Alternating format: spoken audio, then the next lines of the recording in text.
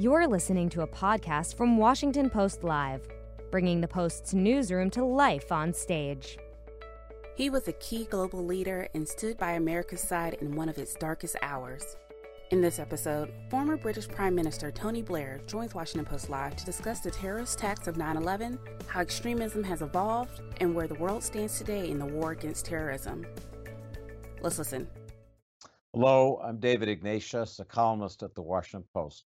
Today, my guest on a special commemoration of the 20th anniversary of 9/11 is Tony Blair, who was Prime Minister of Great Britain from 1997 to 2007, and who experienced these events in a way that few people outside the United States did. Today, Prime Minister Blair is the head of the Tony Blair Institute for Global Change. This week, we're commemorating not simply the events of September 11, 2001, but the events that followed in Afghanistan and Iraq. And we're lucky to have someone who was, in many ways, as I said earlier, America's closest partner, Prime Minister Blair. Welcome, Prime Minister, to Washington Post Live. Thanks very much, David. Thank you. Let me begin with the day itself, September 11, 2001. You were, I've read, at a trade conference in Brighton, England. What do you remember of first hearing the news? What did you do immediately? Just bring that moment back for our viewers. So I was due to give a speech actually to the main trade union grouping, which meets every year, and it's for Labour prime ministers at least. It's an annual event to go and speak at it. Shortly before I was due to speak, and as I was just preparing my speech, my staff interrupted me and said, "You have to see what's happening in America, in New York." And I went through, and then we started to see the pictures of the planes going into the buildings, and from that moment on, everything in the world changed, really. The main thing, I think, in retrospect, when you go back to those times and you relive them again, and I know this has been most traumatic for the families of those who lost their loved ones in that attack. But trauma is the right word to describe how everyone felt on that day. It was, now it's, because it's 20 years on, thankfully there has not been a further attack of that nature. So some memories fade. I doubt the memories fade of those who were most intimately involved in that day, but it was a traumatic event. It did seem that the whole of the world had changed in one moment of carnage and terror and tragedy. Prime Minister, you're from a country that famously survived terrible bombing by the Nazis during World War II, the Battle of Britain. Images of brave people in the streets of Britain are carved on all of our memories. And I think most of us would say Britain responded well, with a feeling of commitment and solidarity that lasted through those war years. How do you think America responded? We hadn't had an attack like this before, where you had. How would you judge us as an outsider? I think America responded well to it. Both in the extraordinary bravery shown by the people who actually were having to deal with the attack and its aftermath, but also I think the country came together. I was very anxious to make sure the world stood with America, since this was obviously an attack upon America, of course, but it was an attack in a sense on our way of life, on the values that we represented, on the West, if you like. And it was really, really important that the world came together. And I think you did that, and did that well. I think the most important thing, David, for all of us was that, over 3,000 people died that day, but for us as political leaders, we were conscious of the fact that had they been able to kill 30,000 or even 300,000, they would have. And so this was the thing. It was not merely the shock of the attack, but it was the fact that this was an indiscriminate attack against completely innocent people, not on the field of combat, but directed towards causing the most amount of death and destruction right in the heart of one of the major cities of America. And so this was why, of course, for the people actually involved and suffering from it and the victims of it, they're the people most obviously affected. But for those of us who are in positions of political responsibility, I mean, literally, we did not know what to expect next. And it was the nature of this attack and its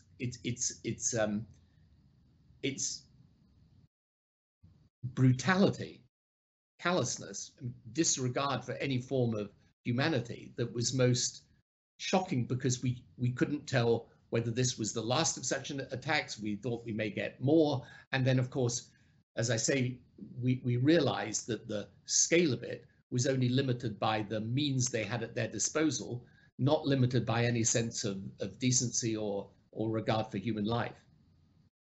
And Prime Minister, just a historical footnote on that day, September 11, and then moving into the next day, were you concerned that Britain itself might be attacked? As you headed back to London from Brighton, did you have concerns? Did your security people have concerns that your country might be a target? Absolutely, yes. We shut down the airspace. We held a whole series of emergency meetings about what we were going to do in respect of public transport, in respect of security around the capital. And then for a long period of time afterwards, I used to have, I mean, really some of the most difficult decisions I had to take in the months following it was when we would get threats against, for example, the London Underground, our subway system. And you would be faced with a decision as to whether to shut it down or not. And the question is, well, were those threats realistic? Could we protect against them?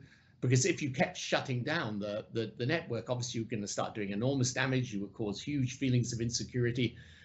I remember being involved. This was a little bit later, when a plane flew into our airspace without, and they for some reason lost contact between the air traffic control and the plane.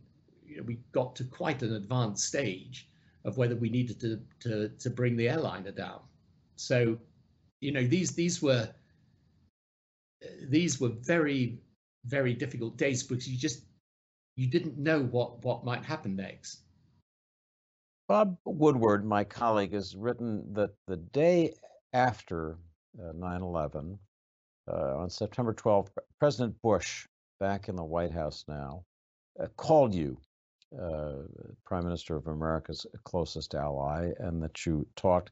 But Bob quotes President Bush as having said to you, "I want to get moving," meaning I want to get moving towards some kind of retaliation.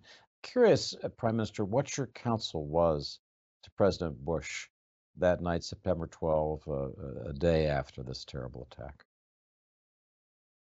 The first thing I wanted to do was to reassure him we were going to be with him, and I can't remember exactly when I used the phrase shoulder to shoulder first, but that was the import of what I wanted to say to him. Secondly, that we should proceed with care, analyze exactly what we should do and could do, where the threat was really located. It was pretty obvious it had come and been organized out of Afghanistan, which was in the control of the Taliban. So we discussed even at that early time, as I remember, how we had to make sure that people came together and thought through what would be the right strategy to deal with that. And another sign of just how close the two countries and you and President Bush were, it's written that you came to Washington a week after that, on September 20th, President Bush was preparing to announce on public television what his intentions were in terms of of attack, you met with him, and he's quoted as having said to you, "I know exactly what I need to say to the country, how to say it, and what to do." Again, I'm interested in how you remember Bush's resolve and whether there were any cautions at that moment. Sometimes in the heat of anger, people make decisions that can be unwise. Do you remember any discussion back and forth about how to measure the response? Well, I can't recall exactly whether at that moment or not, but in the days following the attack, the question was, did you launch an attack on Afghanistan immediately?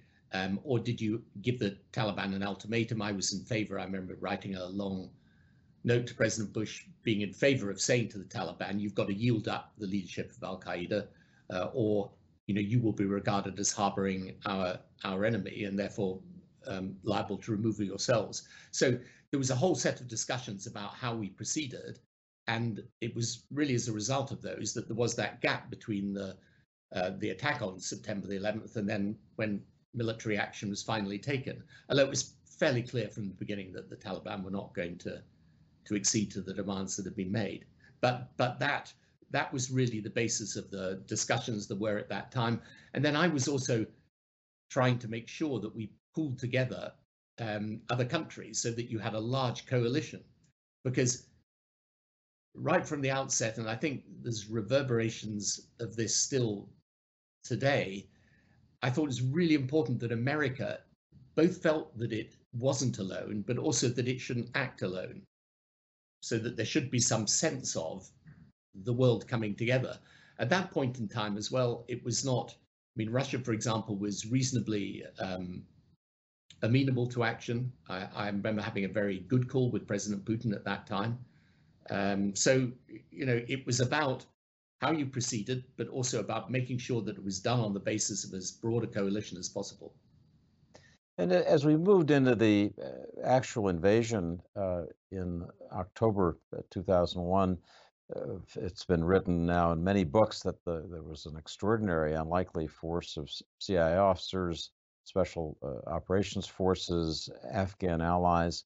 And some of those accounts have suggested that Britain was alongside with its own similar complement of intelligence, special operations personnel in that campaign that led to the fall of the Taliban. Can you tell us anything about the role that Britain played on the ground in those weeks?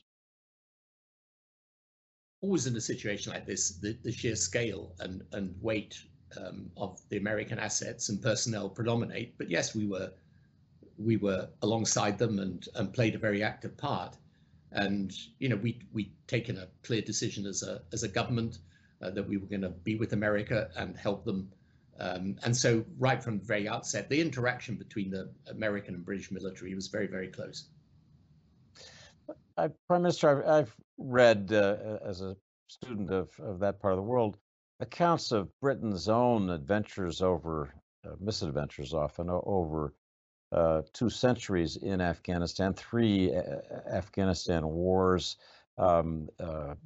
difficult results at best, a disastrous result on your first invasion of Afghanistan. I'm just wondering whether you and your colleagues, knowing that history of Britain in what has been called the graveyard of empires, Afghanistan, had any concerns about not going too far, not doing too much, not getting stuck in what your own country's history showed was a difficult problem?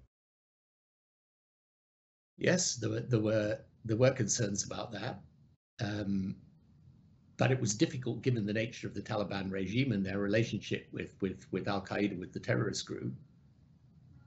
I always used to say to people, though, that those previous adventures, or as you said, misadventures of Britain, were in the context of the British Empire and in the context of us ensuring that the country stayed under British rule. It's a very different thing, obviously, when you intervene and you remove a government that's not there by the choice of the people, and then you, as we did in Afghanistan, you give people the chance to elect their own government. So even though, of course, anyone who knows anything about Afghanistan knows the trickiness of the terrain and the tribal tensions and different ethnicities and so on. All of that is clear, and indeed you had a just as clear an example of that with the Soviet Union and Afghanistan in much more recent times.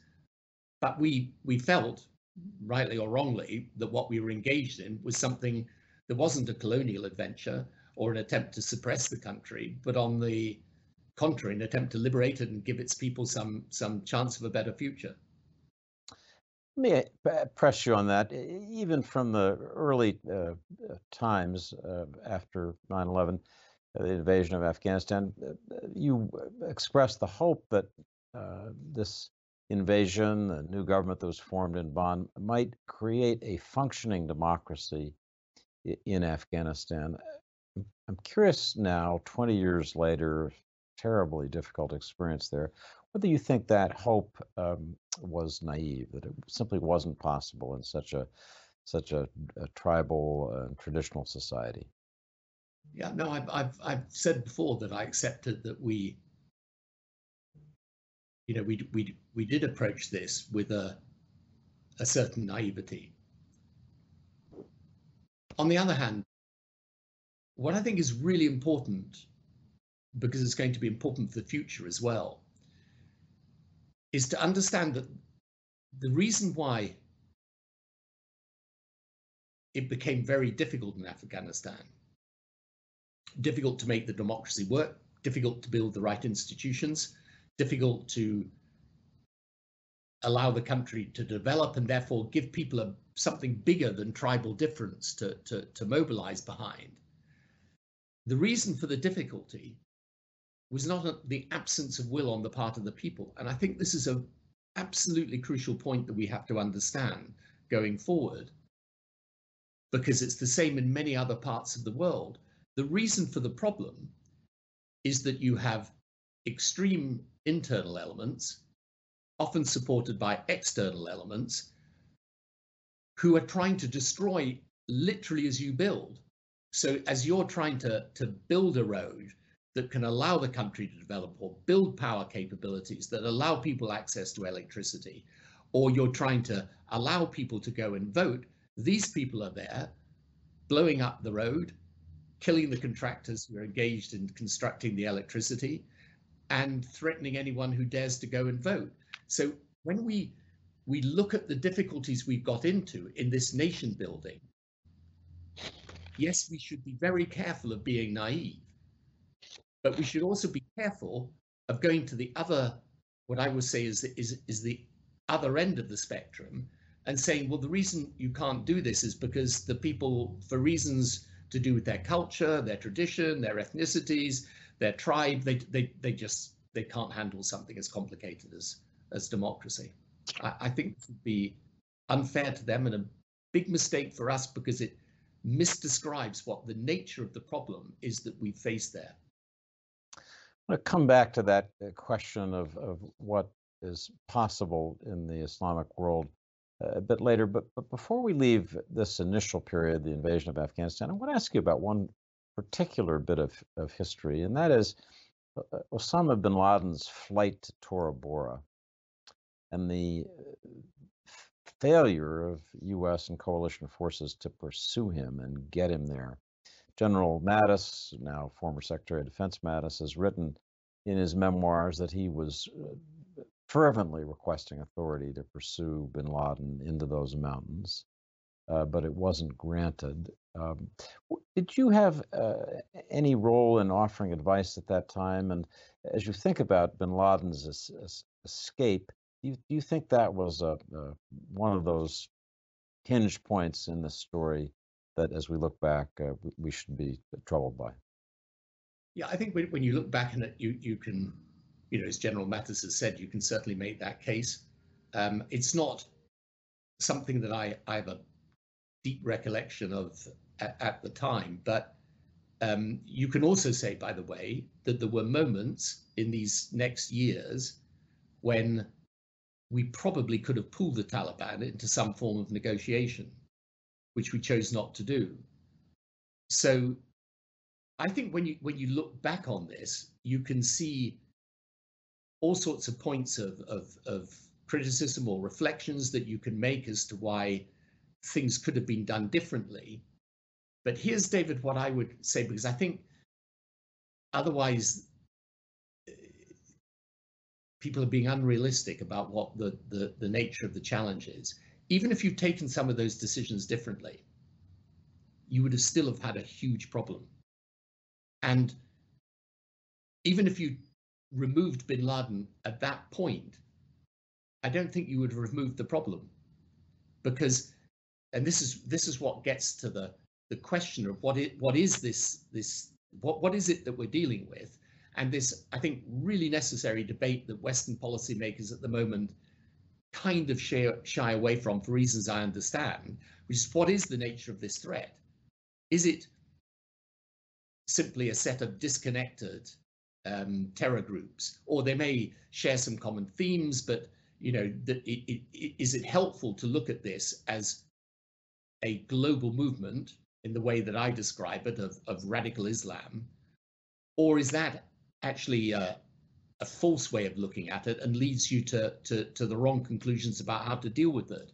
But my view is that even if we manage to kill bin Laden at that point, I don't think you would have altered the basic problem that we have with this movement. And therefore, I think one of the things is, again, I think it is important here when we're looking back over the whole of the 20 years, because my anxiety now, frankly, is to get to the point where we learn from our mistakes, but we also learn from the mistakes of those that came afterwards, and try and get to some, what I would call, sensible strategy for dealing with this problem, learning all of those lessons.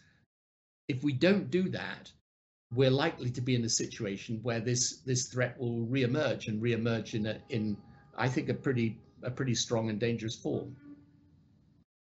So on the way to engaging that fundamental issue, I want to talk about the next step in this post 9/11 story, and that was the invasion of Iraq in 2003. You had been talking about this with President Bush since at least the summer of 2002.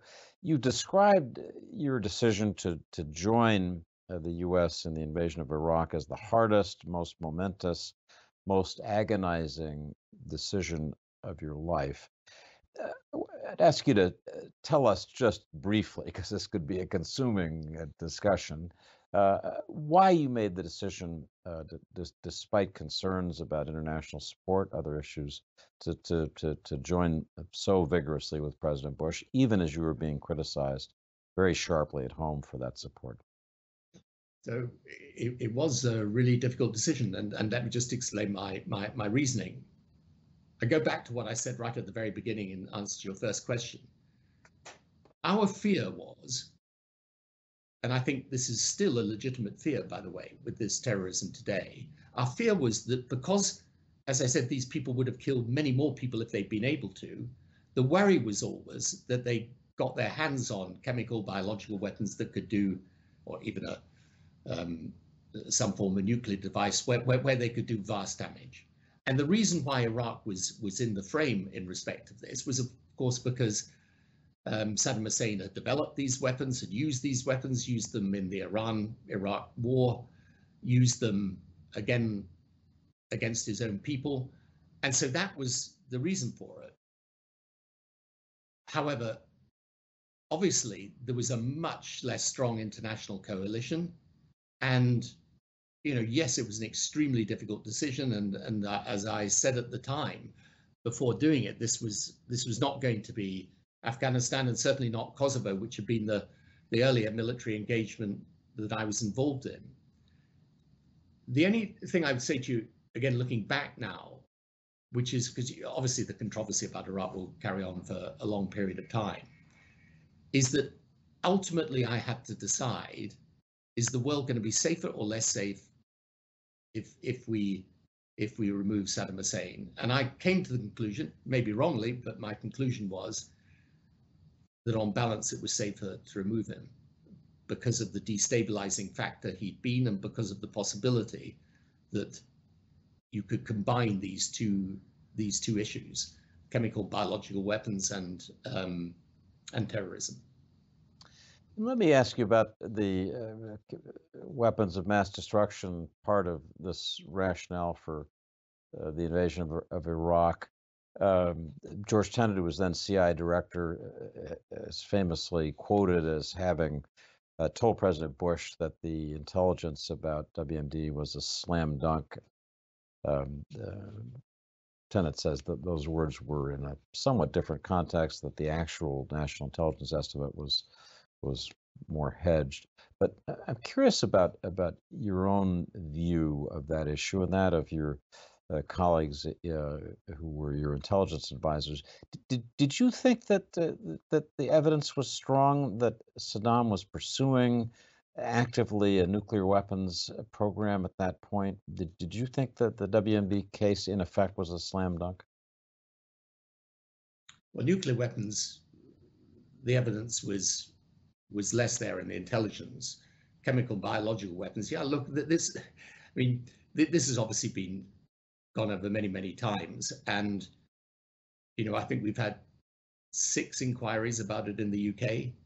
And just to say to you, shortly before the invasion of Iraq, I actually wrote a very short question to my intelligence people, which is, you know, can we be sure that this WMD threat is there? And the answer was yes. And I don't criticize them for that. That's what they believed and thought. And they thought, of course, on the basis of what he'd done over a long period of time. But, you know, when we look, because obviously we're still dealing with Iraq today.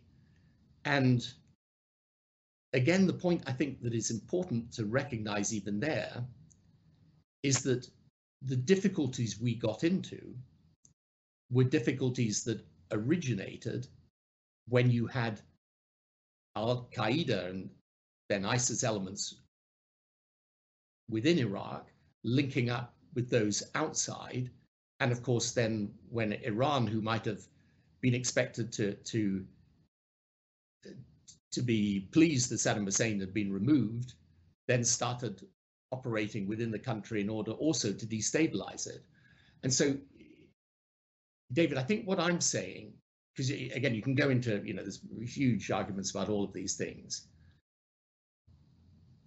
When you look at the difference between our experience in Afghanistan, our experience in Iraq, and let's say the experience of the earlier intervention I did when President Clinton was in power in Kosovo, the difference is not that in one the planning was good and in another it was bad, in one that we didn't make mistakes and in the others we did.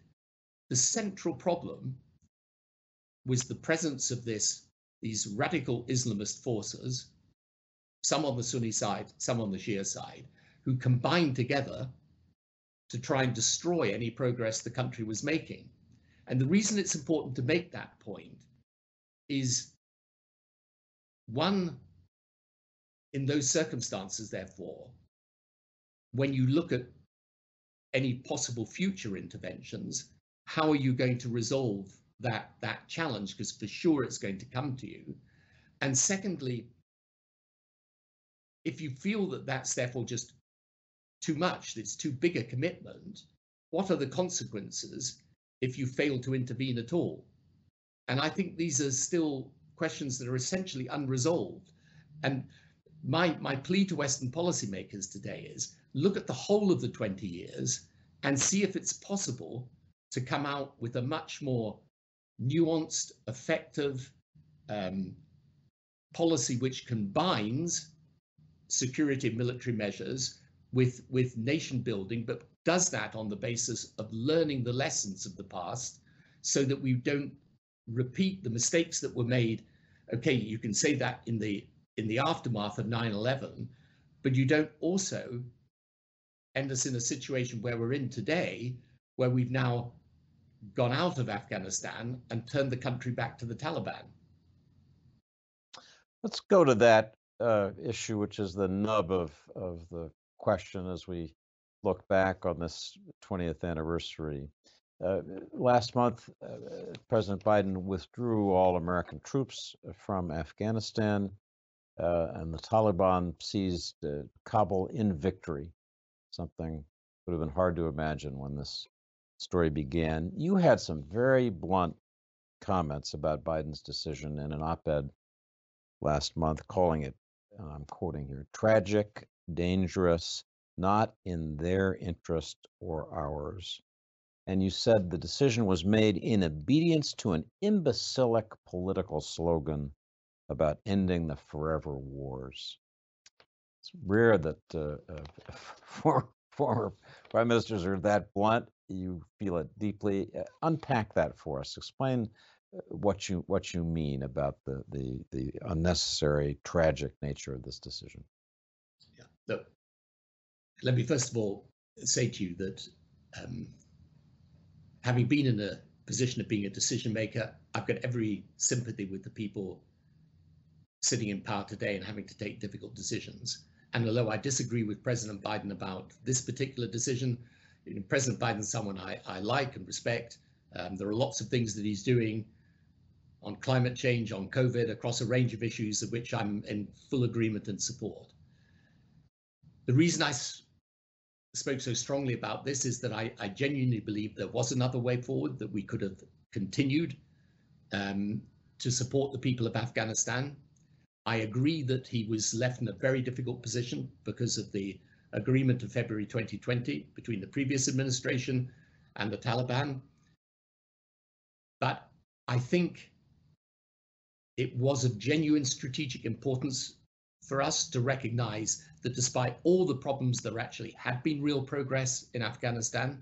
And many of the stories you hear out of Afghanistan today are a tribute to the fact that there actually was real progress there. And, I think the consequence of turning the country back to the Taliban,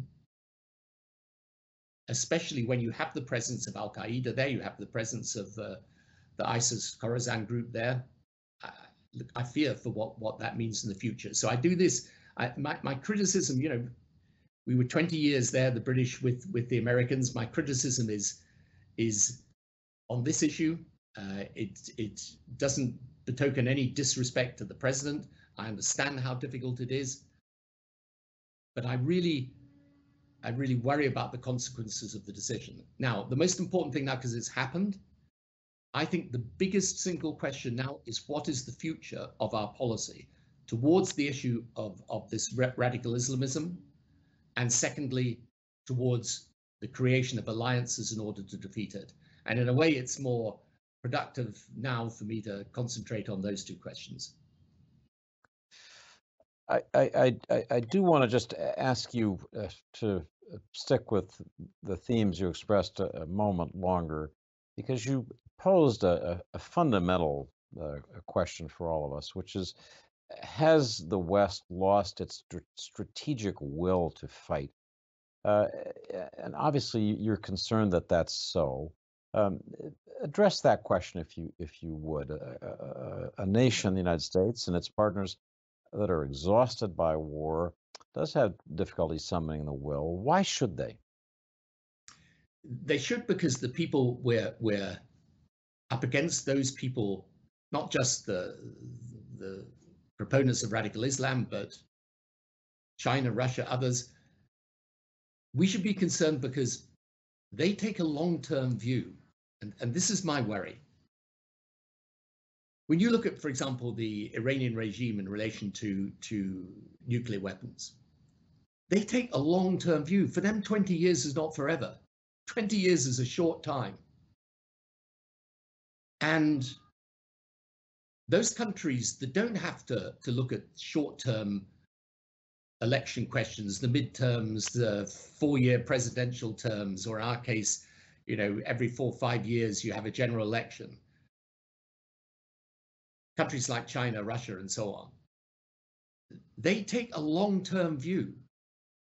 Now, my point is that if we believe that our countries are under threat from these terrorist groups, if we believe we do face a battle of values, not just interests, but values, with the rising powers of the world who are outside of our alliance.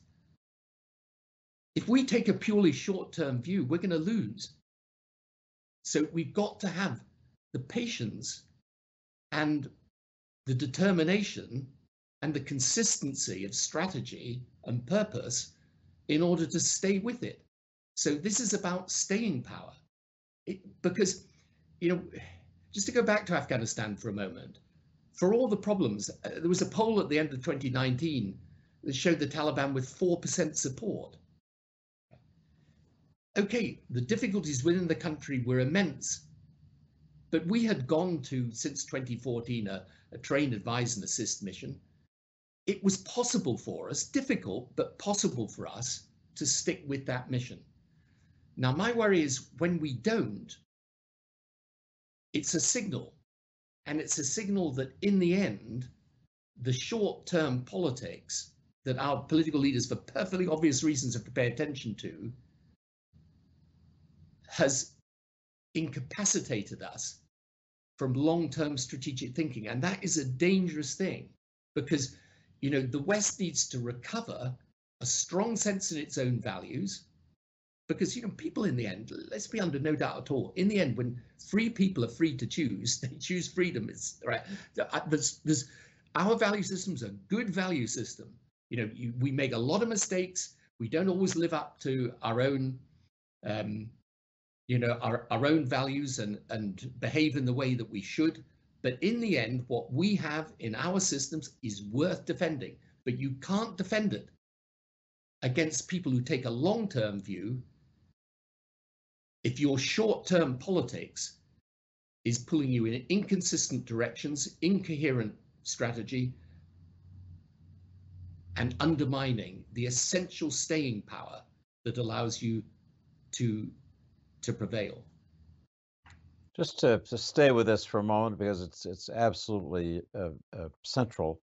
I think among the very broad group of critics, as we look back after 20 years on this period of war, it's not that we're lacking will, but they would say, but that we need to change the way in which we express that will. The simple phrase that people use, if you're in a hole, stop digging. The more sophisticated versions, Prime Minister, were expressed by two of our best essayists this week. I'll just read the headlines to you.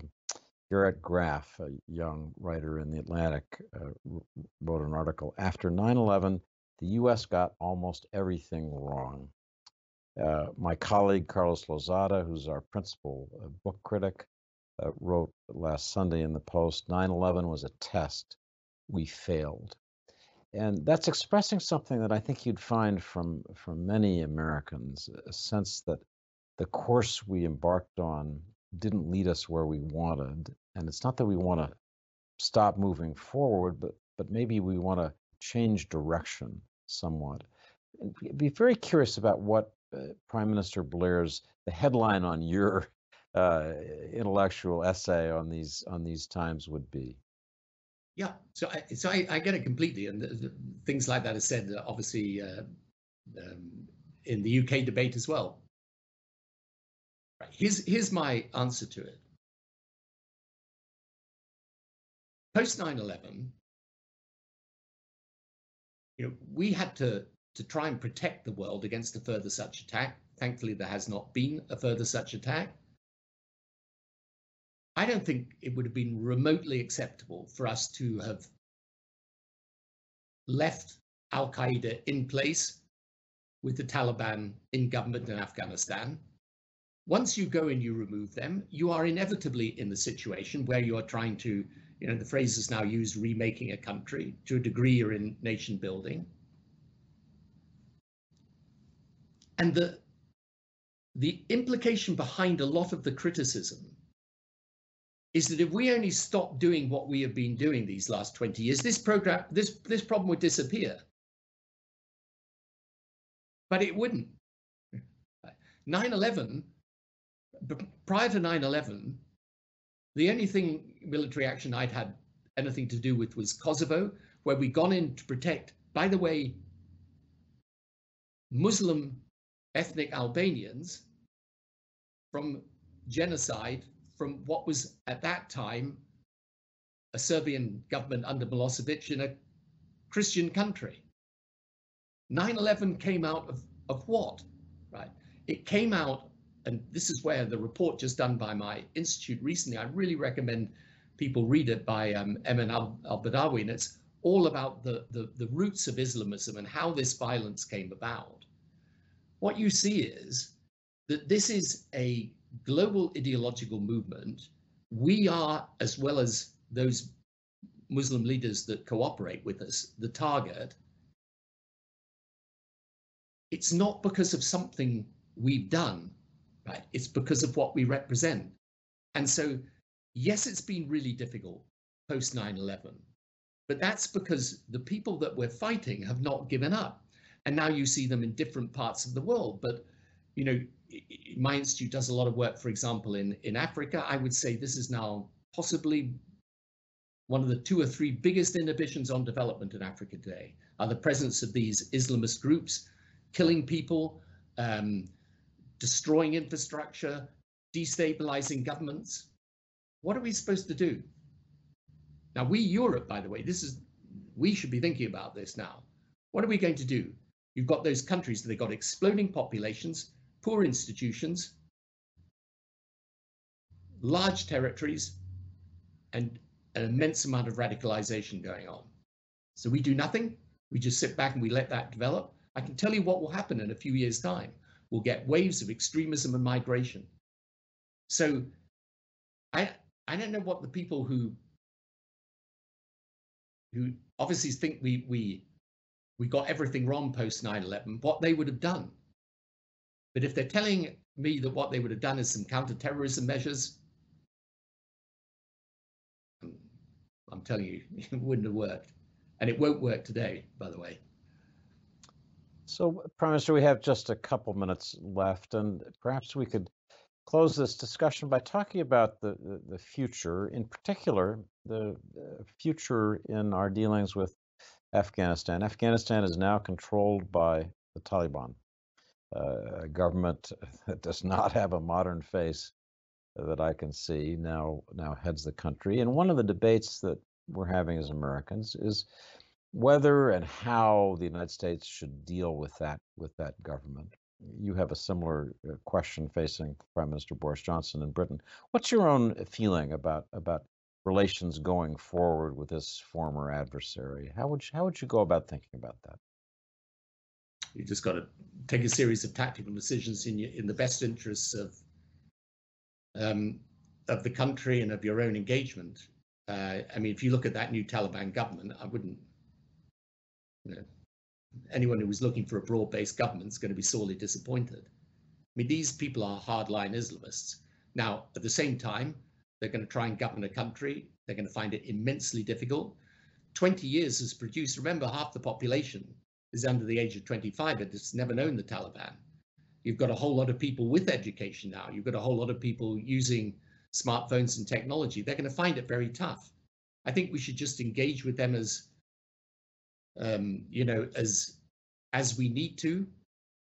But the single most important thing is that we work out how we're going to defeat this radical Islamist movement globally, because that also will impact Afghanistan.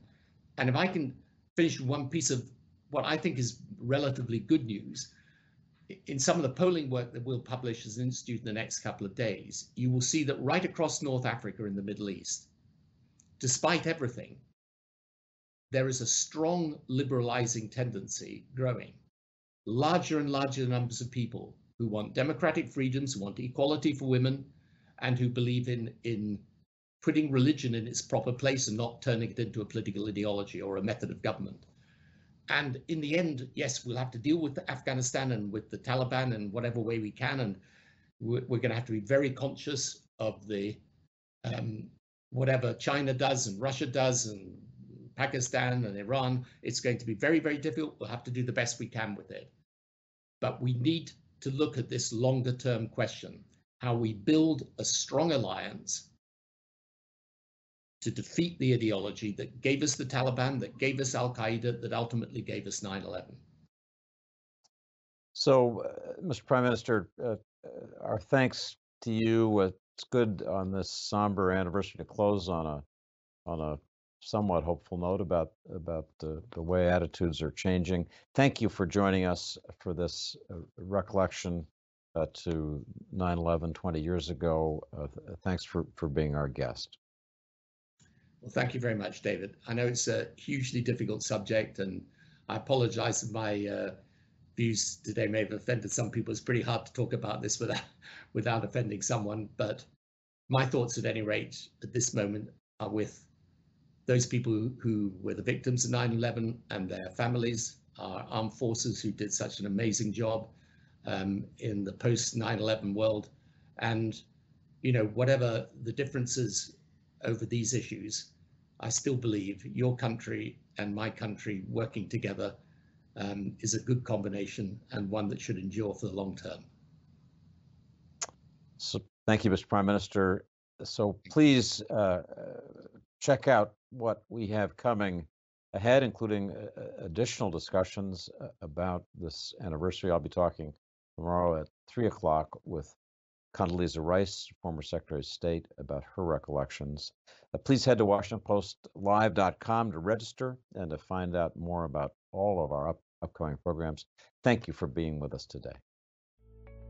Thanks for listening. To hear more interviews from this series and other Washington Post Live programs, visit us at WashingtonPostLive.com.